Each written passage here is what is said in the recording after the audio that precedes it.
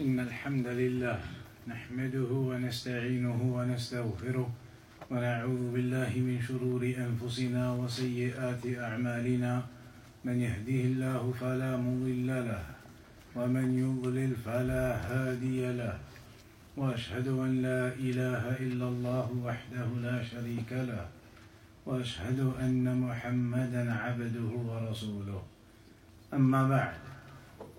Today then we begin the new chapter, Bab قول الله تعالى إنك لا تهدي من أحببت. Somebody want to read?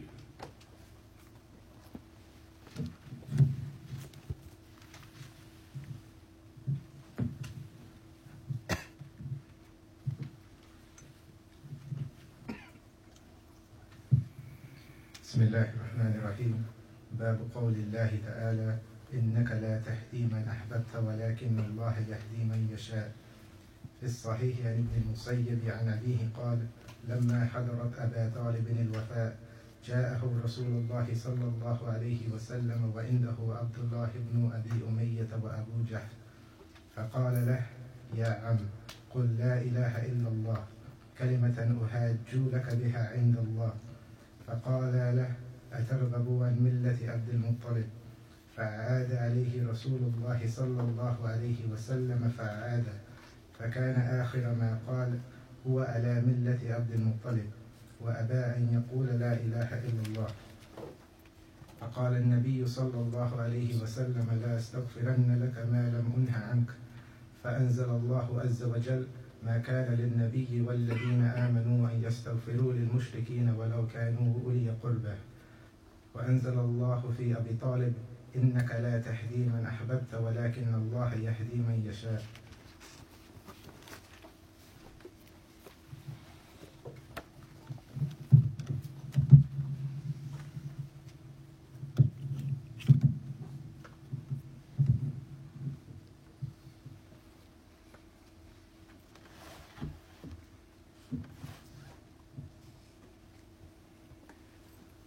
So this chapter now then, it begins with the ayah, إِنَّكَ لَا تَهْدِي مَنْ أَحْبَبْتَ, that you cannot guide whom you love. And that ayah, it is an address to the Prophet sallallahu alaihi wasallam, that even the Prophet sallallahu alaihi wasallam does not control guidance. And Allah mentions here, you cannot guide whom you love. The inner guidance of the heart, that only comes from Allah subhanahu wa ta'ala. So the purpose of this chapter, as you will see, is to highlight the impermissibility of calling upon the Prophet sallallahu alaihi wasallam, and by extension therefore anyone else besides the Prophet sallallahu alaihi wasallam.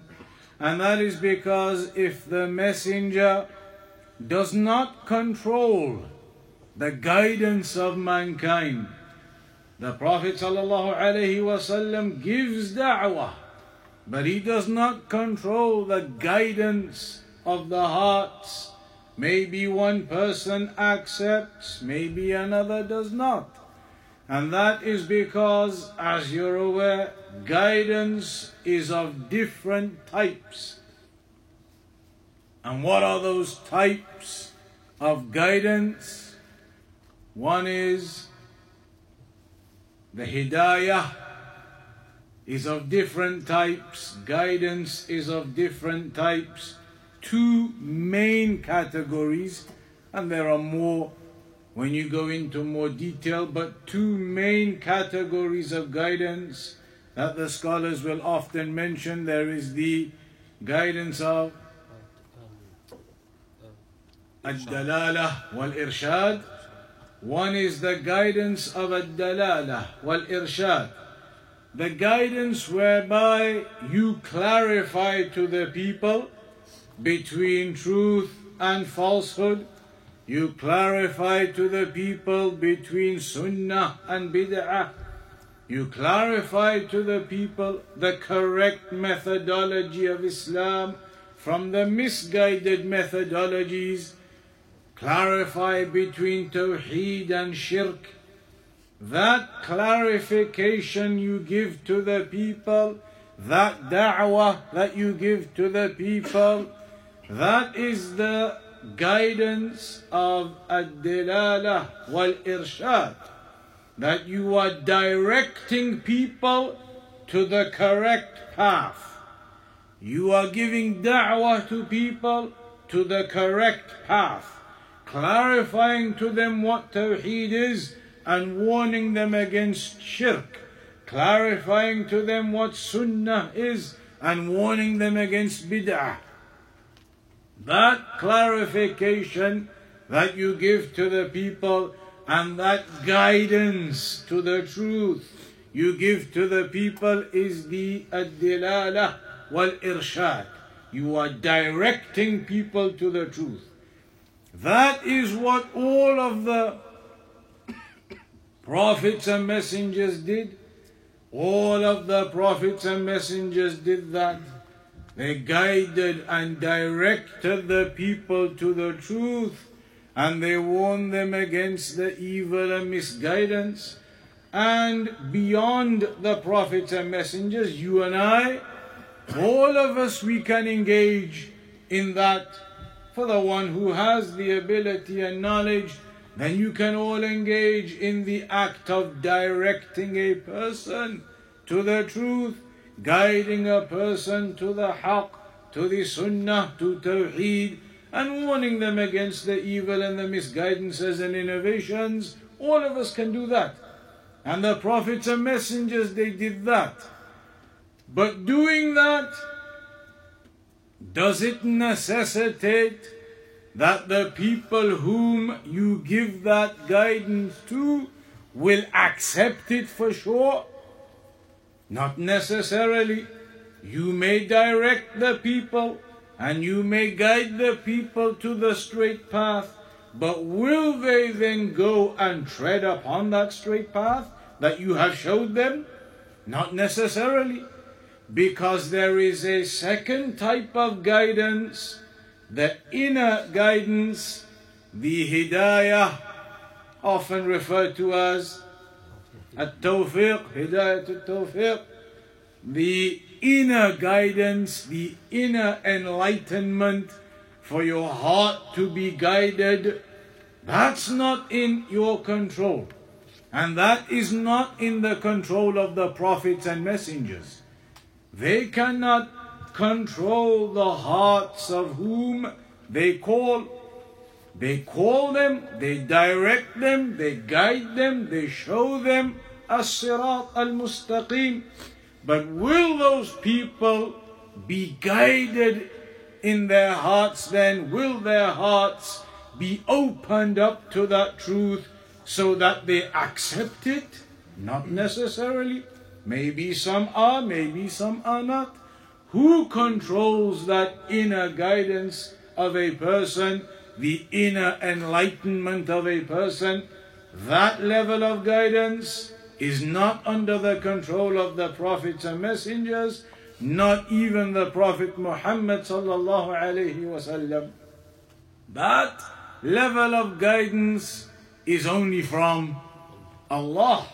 So here in this chapter, Shaykh Muhammad ibn Abdul Wahhab rahimahullah ta'ala is going to clarify further reasons as to why it is impermissible for anyone to call upon others besides Allah, why it is impermissible to call upon the dead or the so-called awliya, or to call upon the prophets, or to even call upon the Prophet Muhammad sallallahu alayhi wasallam. The Shaykh is going to clarify the prophets and messengers, including the Prophet Muhammad sallallahu alayhi wasallam, do not have control of these affairs, do not have control of guidance of the hearts of the people. These are matters under the control of Allah alone, and so the only one deserving of worship is Allah. الشيخ الفوزان, he says, غرض المصنف رحمه الله من عقد هذا الباب, that the intent or the objective of Shaykh Muhammad ibn Abdul Wahhab in putting this chapter together is الرد على الذين غلوا في النبي صلى الله عليه وسلم. It is a refutation upon those who exaggerated in the right of the Prophet sallallahu alaihi wasallam. It is to clarify that exaggeration in regards to the rights of the Messenger is incorrect for a person to fall into.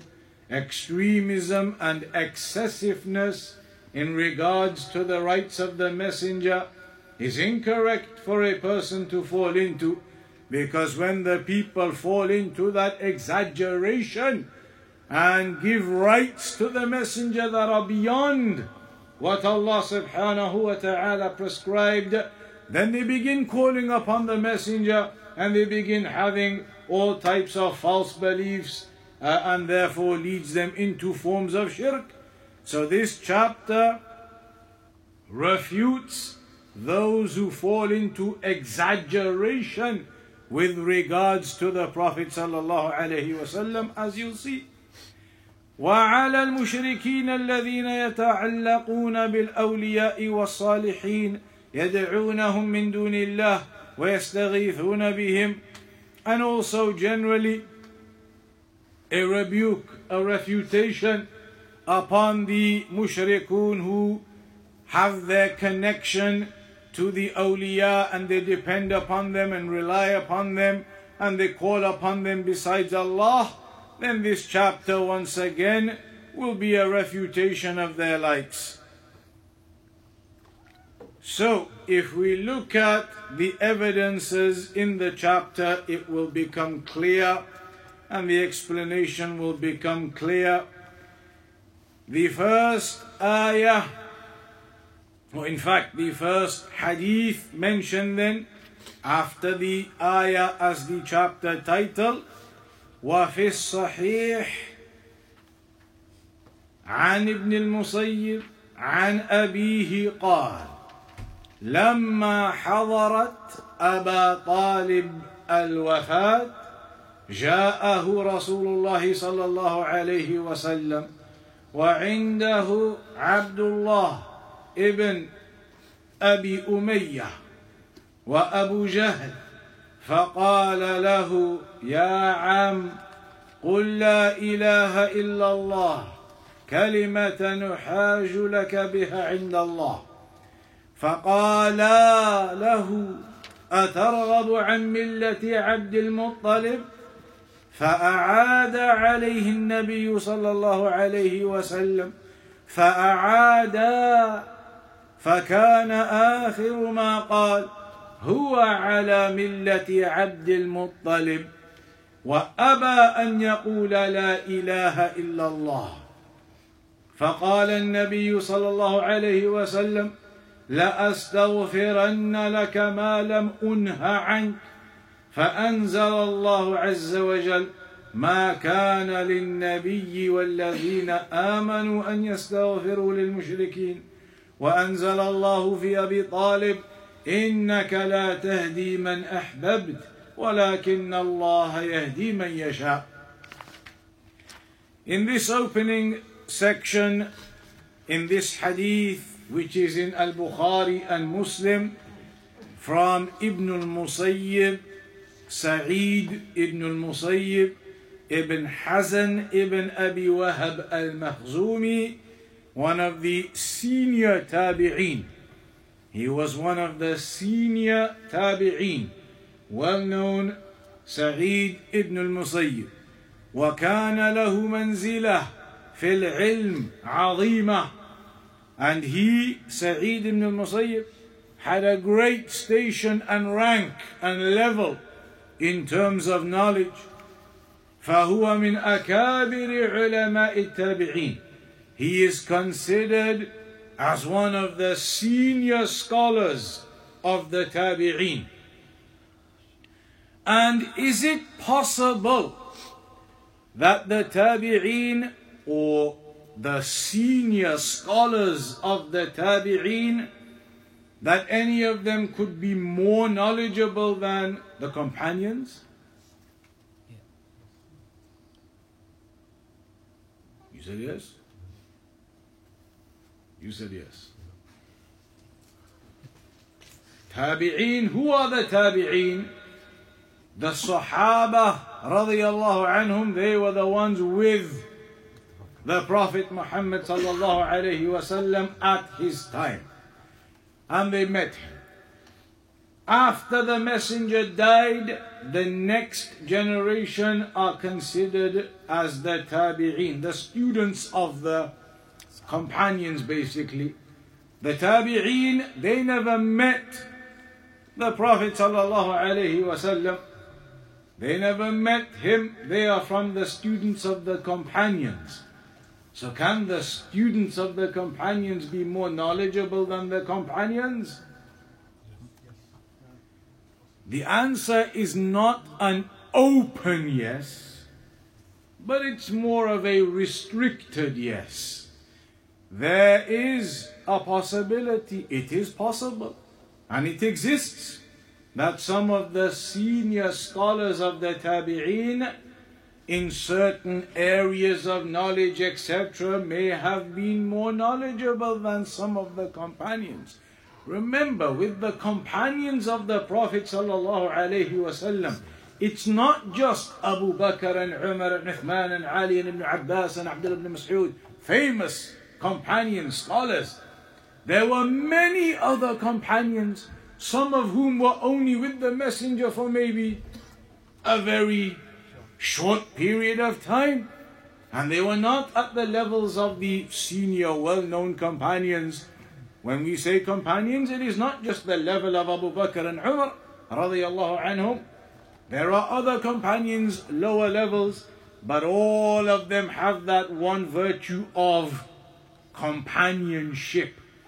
And that one virtue of companionship makes them more senior than even the most knowledgeable tabi'i in terms of virtue.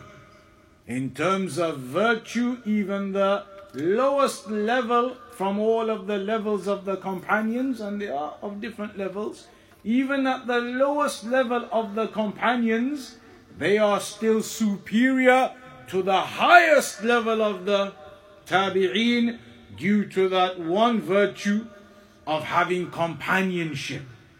But that does not mean that some of those high level tabi'een may not be more knowledgeable in certain areas of ilm than some of the companions. That's possible. That is possible. But when we say that's possible, the key to remember is we are not saying therefore any of the tabi'een are superior to the companions as a whole. As a whole, even the lowest level of the companions are superior to the highest level of the tabi'een. But in regards to the restricted aspect of knowledge and understanding, in that regard, some of the high scholars of the tabi'een may have gathered more knowledge than some of the companions. So Sa'id ibn al-Musayyib is recognized as one of the senior scholars of the tabi'een. وهو أحد الفقهاء السبعة الذين انتهت إليهم الفتوى في الدنيا في زمانهم. And he was known as one of the 7 fuqaha, one of the great scholars of that time, whom the fatwa would be sought from. وأبوه المسيب ابن حزن صحابي وجده الحزن أيضا صحابي فهو من كبار التابعين وأبوه وجده صحابيان. Sa'id ibn al-Musayyib ibn Hazan.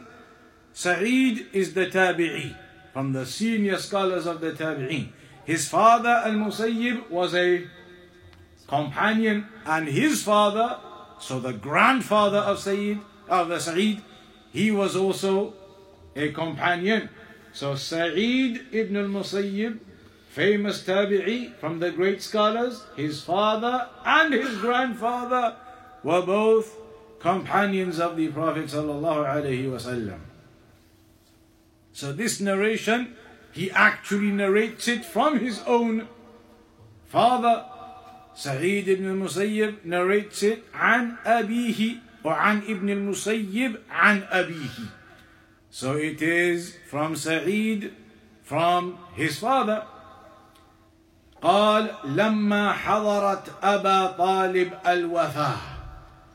So Sa'id ibn al-Musayyib narrates from his father al-Musayyib that when death came to Abu Talib, Abu Talib, the uncle of the Prophet sallallahu alaihi wasallam, when death came to him, to Abu Talib, and the meaning of the narration is قارب الوفاة, meaning when Abu Talib, as we say in English, was on his deathbed. He was about to die. He was in his final moments. So when he was in his final moments, he was on his deathbed, as we say, then it's mentioned in the narration how the Prophet ﷺ went to him, and there were some others there when he got there. So Abu Talib, the uncle of the messenger, when he was on his deathbed, the messenger went to him to try and give him da'wah, to try and still call him to Tawheed. And we know that Abu Talib, during his lifetime, had aided and supported the Prophet sallallahu alaihi wasallam to the extent that Abu Talib himself, even though he was a kafir mushrik, yet because of his defense of the messenger, he was persecuted and punished by the other mushrikun, even though he was a mushrik. He wasn't Muslim, he was mushrik. But despite that, his own people persecuted him and they targeted him because of his defense of the Prophet ﷺ, his nephew. فَبَقِيَ So as a biography, it's mentioned كَفَلَ الرَّسُولَ صلى الله عليه وسلم بعد موت جده عبد المطلب, that after the parents of the Prophet sallallahu alaihi wasallam passed away, then it was his grandfather who looked after him, Abdul Muttalib, for a couple of years, and then when he passed away, it was the uncle, Abu Talib, who then looked after the Prophet sallallahu alaihi wasallam. وبقي أبو طالب حول الرسول صلى الله عليه وسلم قبل البعثة وبعد البعثة. And so Abu Talib was with the Prophet ﷺ from before the Prophet became a Prophet. He was with him and raising him when the Prophet was only 8 years old. From that age onwards, from the young age, Abu Talib was or had with him the Prophet Muhammad ﷺ, and all the way up until the age of Muhammad ﷺ becoming the age of 40 when the prophethood began. All of those years Abu Talib was with him, and after the prophethood occurred, Abu Talib was with him and defending him. كان يدافع عنه ويحميه إلى سنة 8 من البعثة وهو لم يفارقه, all the way up until the 8th year after the prophethood, which is approximately then when he died. So that means the Prophet ﷺ was approximately how old when his uncle Abu Talib died? 48, thereabouts. And Abu Talib began looking after the Prophet ﷺ when the Prophet was only a child at the age of 8 or so. So how many years was Abu Talib with the Prophet Muhammad? 40 years or so. 40 years. from that young age when Muhammad ﷺ was only 8, from that young age looking after him, raising him with him, and then at the age of 40 he became a prophet and the revelation began, and he continued to remain with him and defend him and support him for another 8 years after that prophethood began, until then the death came to Abu Talib. So he used to defend him from the harm of the mushrikun, the Quraysh, وَيَصْبِرْ مَعَهُ عَلَى مُضَايَقَاتِ الْمُشْرِكِينَ, and he would remain patient upon the hardships that the mushrikun were placing upon Muhammad sallallahu alayhi wasallam and upon him as a consequence. وَبَذَلَ مَعَهُ شَيْئًا كَثِيرًا, and he exerted a lot of effort in defending and protecting and helping the messenger. وحرص النبي صلى الله عليه وسلم على هدايته, and so the Prophet صلى الله عليه وسلم was keen and hoping for Abu Talib to enter into Islam and to be guided. لعل الله أن ينقذه من النار, that perhaps he would enter into Islam and then Allah will save him from the hellfire. So من ذلك أنه لما حضرته الوفاة جاء إليه، وهذا من حرصه صلى الله عليه وسلم على الدعوة إلى الله خصوصا مع أقاربه، ففيه حرصه صلى الله عليه وسلم على الدعوة إلى الله وصبره على ذلك. So the messenger was keen on giving da'wah to his uncle Abu Talib and hoping that Abu Talib would enter into Islam. And he continued upon that enthusiasm to give da'wah to his uncle, hoping he would accept, all the way to the last moment when Abu Talib was on his deathbed. The Prophet ﷺ still went to try. And this indicates how much effort the Prophet ﷺ placed into the guidance of people and into the guidance of his own uncle, especially here Abu Talib, and that a person persists in giving that da'wah, and that a person remains patient in the path of giving that da'wah. And in particular, as you see here, from those who are your relatives and those who are from your family, to continue and to persist and to be patient in giving da'wah to your family members, to your parents, to your uncles, aunts, brothers, sisters, to give them da'wah and to persist upon that, even if they do not accept from you initially, even if they rebuke you, to persist with patience and to continue trying as you are able, with whatever you are able, for as long as you are able. And Abu Talib, with him, the Prophet ﷺ continued right up until Abu Talib was on his deathbed. So the Prophet went to him. وعنده عبد الله ابن أبي أمية المخزومي وأبو جهل. When the Prophet went to Abu Talib, where Abu Talib was lying on his bed, he found that two of the mushrikun were already there at the bedside of Abu Talib. Abdullah ibn Abi Umayyah, and this individual later on ended up becoming Muslim. من الله عليه بالإسلام فأسلم. وأما أبو جهل عمر ابن هشام قبحه الله، فهذا ألد أعداء الإسلام وأعظم الذين آذوا رسول الله صلى الله عليه وسلم، وسماه رسول الله صلى الله عليه وسلم فرعون هذه الأمة وقتل يوم بدر.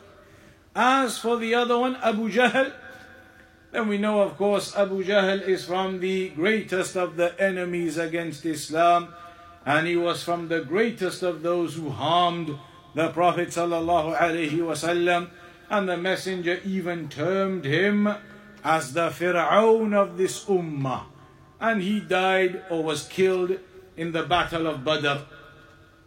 He was the one himself who had brought the kuffar, had led them to the battle of Badr against the Muslims, Abu Jahl, هو الذي قاد المشركين إلى بدر وهو الذي حرضهم على رسول الله فقتل مع صناديد قريش في غزوة بدر كافرا.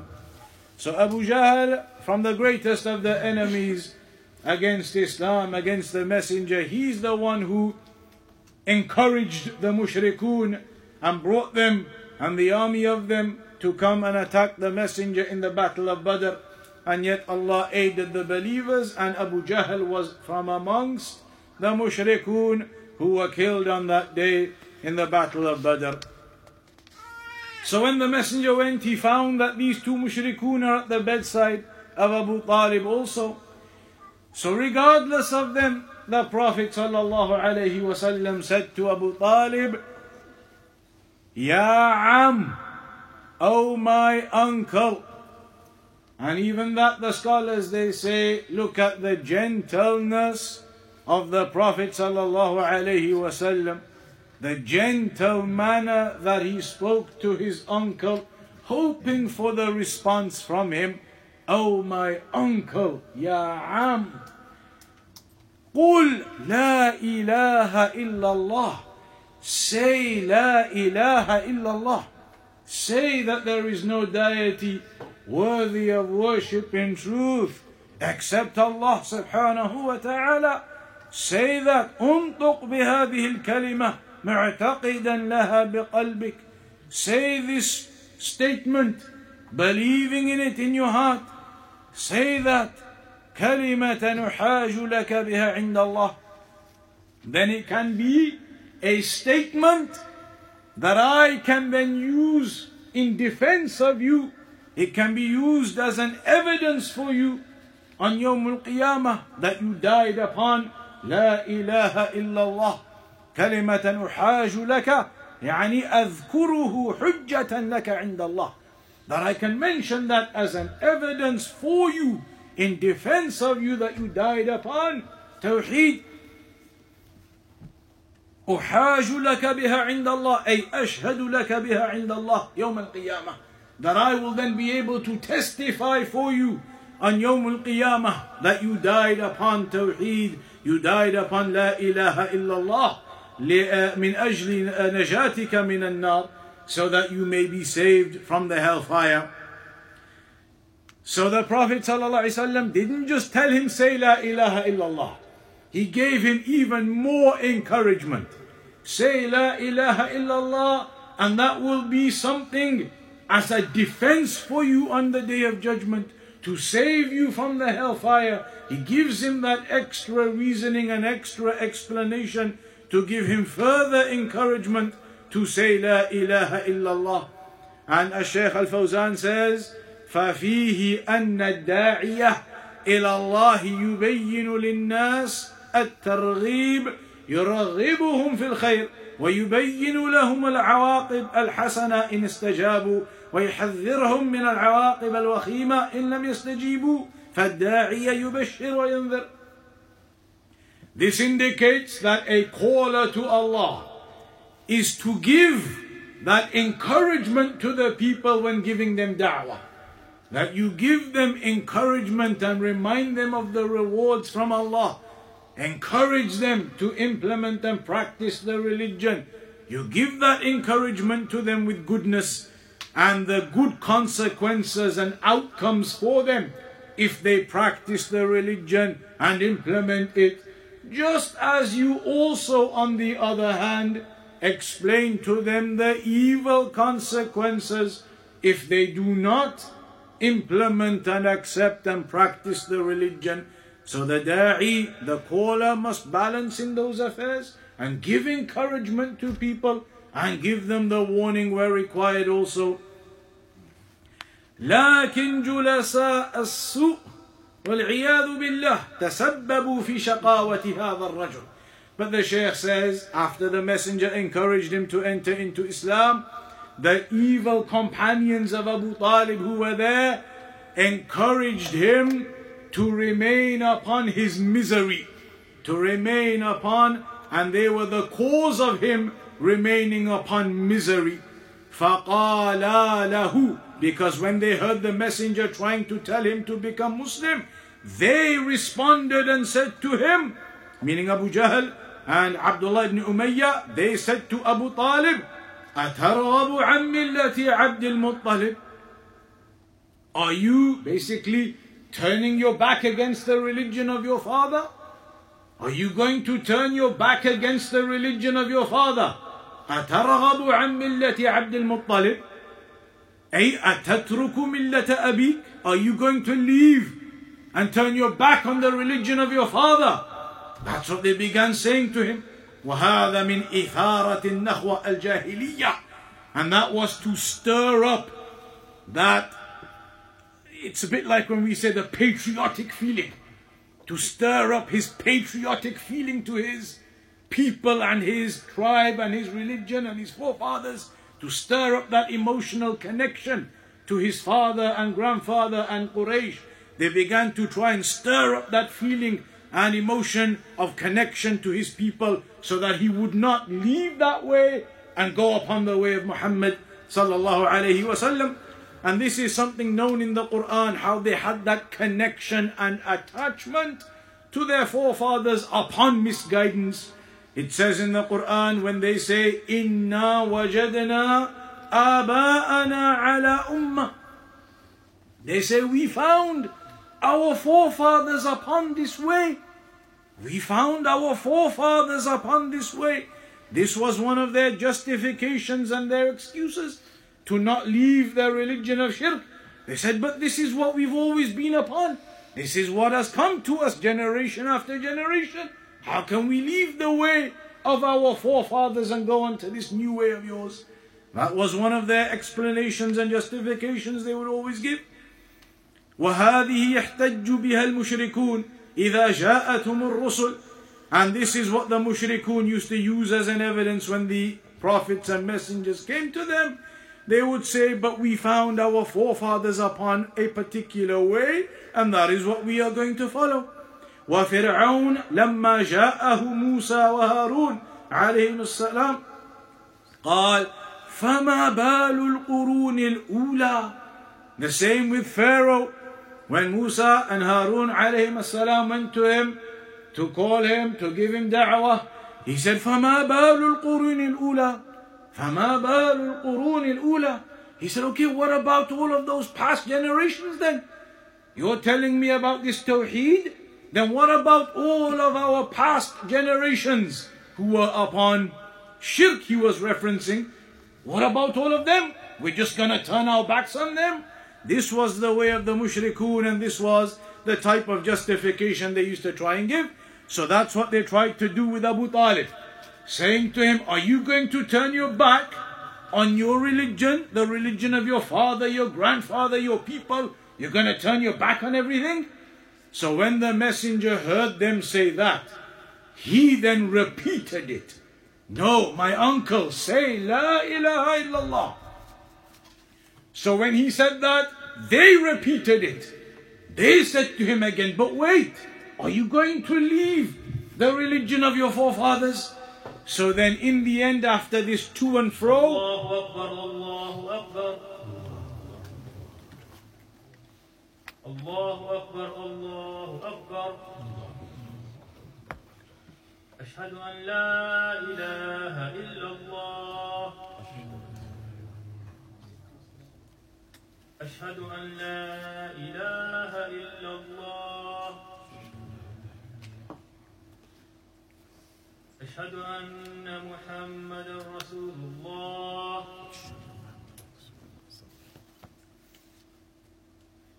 أشهد أن محمدا رسول الله. حي على الصلاة. حي على الصلاة. حي على الفلاح. حي على الفلاح. الله أكبر، الله أكبر.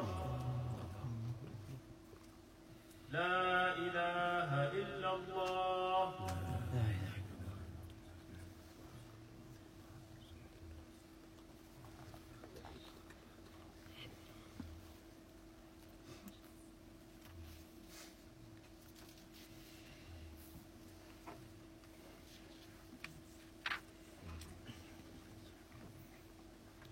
So after this to and fro, where the Prophet ﷺ was encouraging his uncle to say La ilaha illallah, and the two mushrikun kept trying to rebut that by saying to him, but no, are you going to leave the religion of your forefathers? And so after that to and fro, the narrator says that the last thing, kana akhira ma qal, the last thing that he said, that Abu Talib said, was that huwa ala millati Abdul Muttalib, that he is going to remain upon the way of Abdul Muttalib, meaning upon the way of the mushrikun. And he did not say La ilaha illallah, and he did not enter into Islam. Notice here, when the narrator mentions Kana akhira ma qal, and the last thing that he said was that he is upon the religion of Abdul Muttalib. Normally, the scholars, they mention when you quote someone, normally it's recognized in speech that you can quote, and people do often quote, and it is normally the way it's done in first person. That you would say, he said to me, I'm going to the shop now. He said to me, you asking me, where's Muhammad? I say, he said to me just now, I'm going to the shop. Who's going to the shop, me or Muhammad? When you ask me, where's Muhammad? I say to you, I just saw him. He said to me, I'm going to the shop. Who's going to the shop? Muhammad. But I said, I'm going to the shop. I just said to you, I saw Muhammad. He said to me, I'm going to the shop. I'm going to the shop. Isn't that a first person personal pronoun? I'm going to the shop. But I'm actually talking about Muhammad. It's a well-known thing in language, Arabic as well. Exactly the same. You can be quoting someone in first person. I'm going to the shop. But I'm talking about him saying about himself that he's going to the shop. But I can say, I just saw him now. He said, I'm going to the shop. You all understand? He's going to the shop. But in this narration, why didn't the narrator do that? Why didn't the narrator of the hadith say, and the last thing he said was, I'm upon the religion of Abdul Muttalib? Because when Abu Talib said it on his deathbed, how would he have phrased it? He would have said, I am upon the way of Abdul Muttalib. So why didn't the narrator say the last thing he said was, I'm upon the religion of Abdul Muttalib? Why didn't he say, I'm, and he quoted it exactly as third person? He said he is upon the religion of Abdul Muttalib. The scholars have said, even though in the language that is normal you can do that, to use the first person, he didn't. Because even as a quote, he's quoting what Abu Talib said, even as a quote from Abu Talib, he didn't want to be the one uttering the words that I am upon shirk. He didn't want to be saying that. So he said, Abu Talib said, he is upon the way of Abdul Muttalib. Even though in linguistic terms you could say, I'm, and everybody knows you are not talking about yourself, you're quoting him. But he didn't want to utter the words in the first person pronoun to himself, from the despicable or evil nature of those words, to say that a person is remaining upon kufr. So Abu Talib died upon kufr. وَأَبَى أَنْ يَقُولَ لَا إِلَهَ إِلَّا اللَّهِ, and he refused to say La ilaha illallah. مَاتَ وَالْعِيَاذُ بِاللَّهِ عَلَى الشِّرْكِ, he died upon shirk. So then when that happened, Abu Talib died upon shirk. فعند ذلك النبي صلى الله عليه وسلم من شفقته على عمه لما رأى أنه مات على الشرك وكان منه في حياته من النصرة والتأييد. So when the messenger saw that his uncle has now died, this occurred there, his uncle then died, and the messenger, from his compassion for his uncle, because his uncle 40 years in defense and support and aid of the messenger from his compassion for his uncle, he says, لَأَسْتَغْفِرَنَّ لَكَ مَا لَمْ أُنْهَ عَنْكَ, that I will seek forgiveness for you as long as I am not prohibited from doing so. I will seek forgiveness for you as long as I am not prohibited from doing that. But then the ayah was revealed. مَا كَانَ لِلنَّبِيِّ وَالَّذِينَ آمَنُوا أَنْ يَسْتَغْفِرُوا لِلْمُشْرِكِينَ, that it is not for the Prophet or the believers to seek forgiveness for the mushrikun. So the ayah was revealed and he was prohibited from seeking forgiveness for Abu Talib because Abu Talib died as a mushrik. فنهاه الله عن ذلك ونهى المؤمنين لأن المسلمين لما رأوا رسول الله صلى الله عليه وسلم يستغفر لعمه قالوا إذا نستغفر لموتانا فأنزل الله هذه الآية. So because when the Prophet was seeking forgiveness for Abu Talib, the Muslims who saw that or became aware of that, then they would say, let's all go and seek forgiveness for our relatives who died upon shirk. So the ayah was revealed prohibiting and preventing that. We'll stop on that point. The time for the prayer has arrived. The next chapter coming up is directly connected, or there is a link directly between them. So we can finish this one off and then move on to that one next time, inshallah ta'ala. And also just to mention, next time is not going to be next week. There is going to be a little bit of disruption on the Saturday class. Next week it's definitely off, and it's very likely the week after that as well. So keep up to date with the channels of the masjid to become aware with the advertisements as to when it's going to be on. Next week it's definitely off, and I'm pretty sure the week after too. So a little bit of disruption, but inshallah we'll get back to it. وصلى الله على نبينا محمد وعلى آله وصحبه وسلم.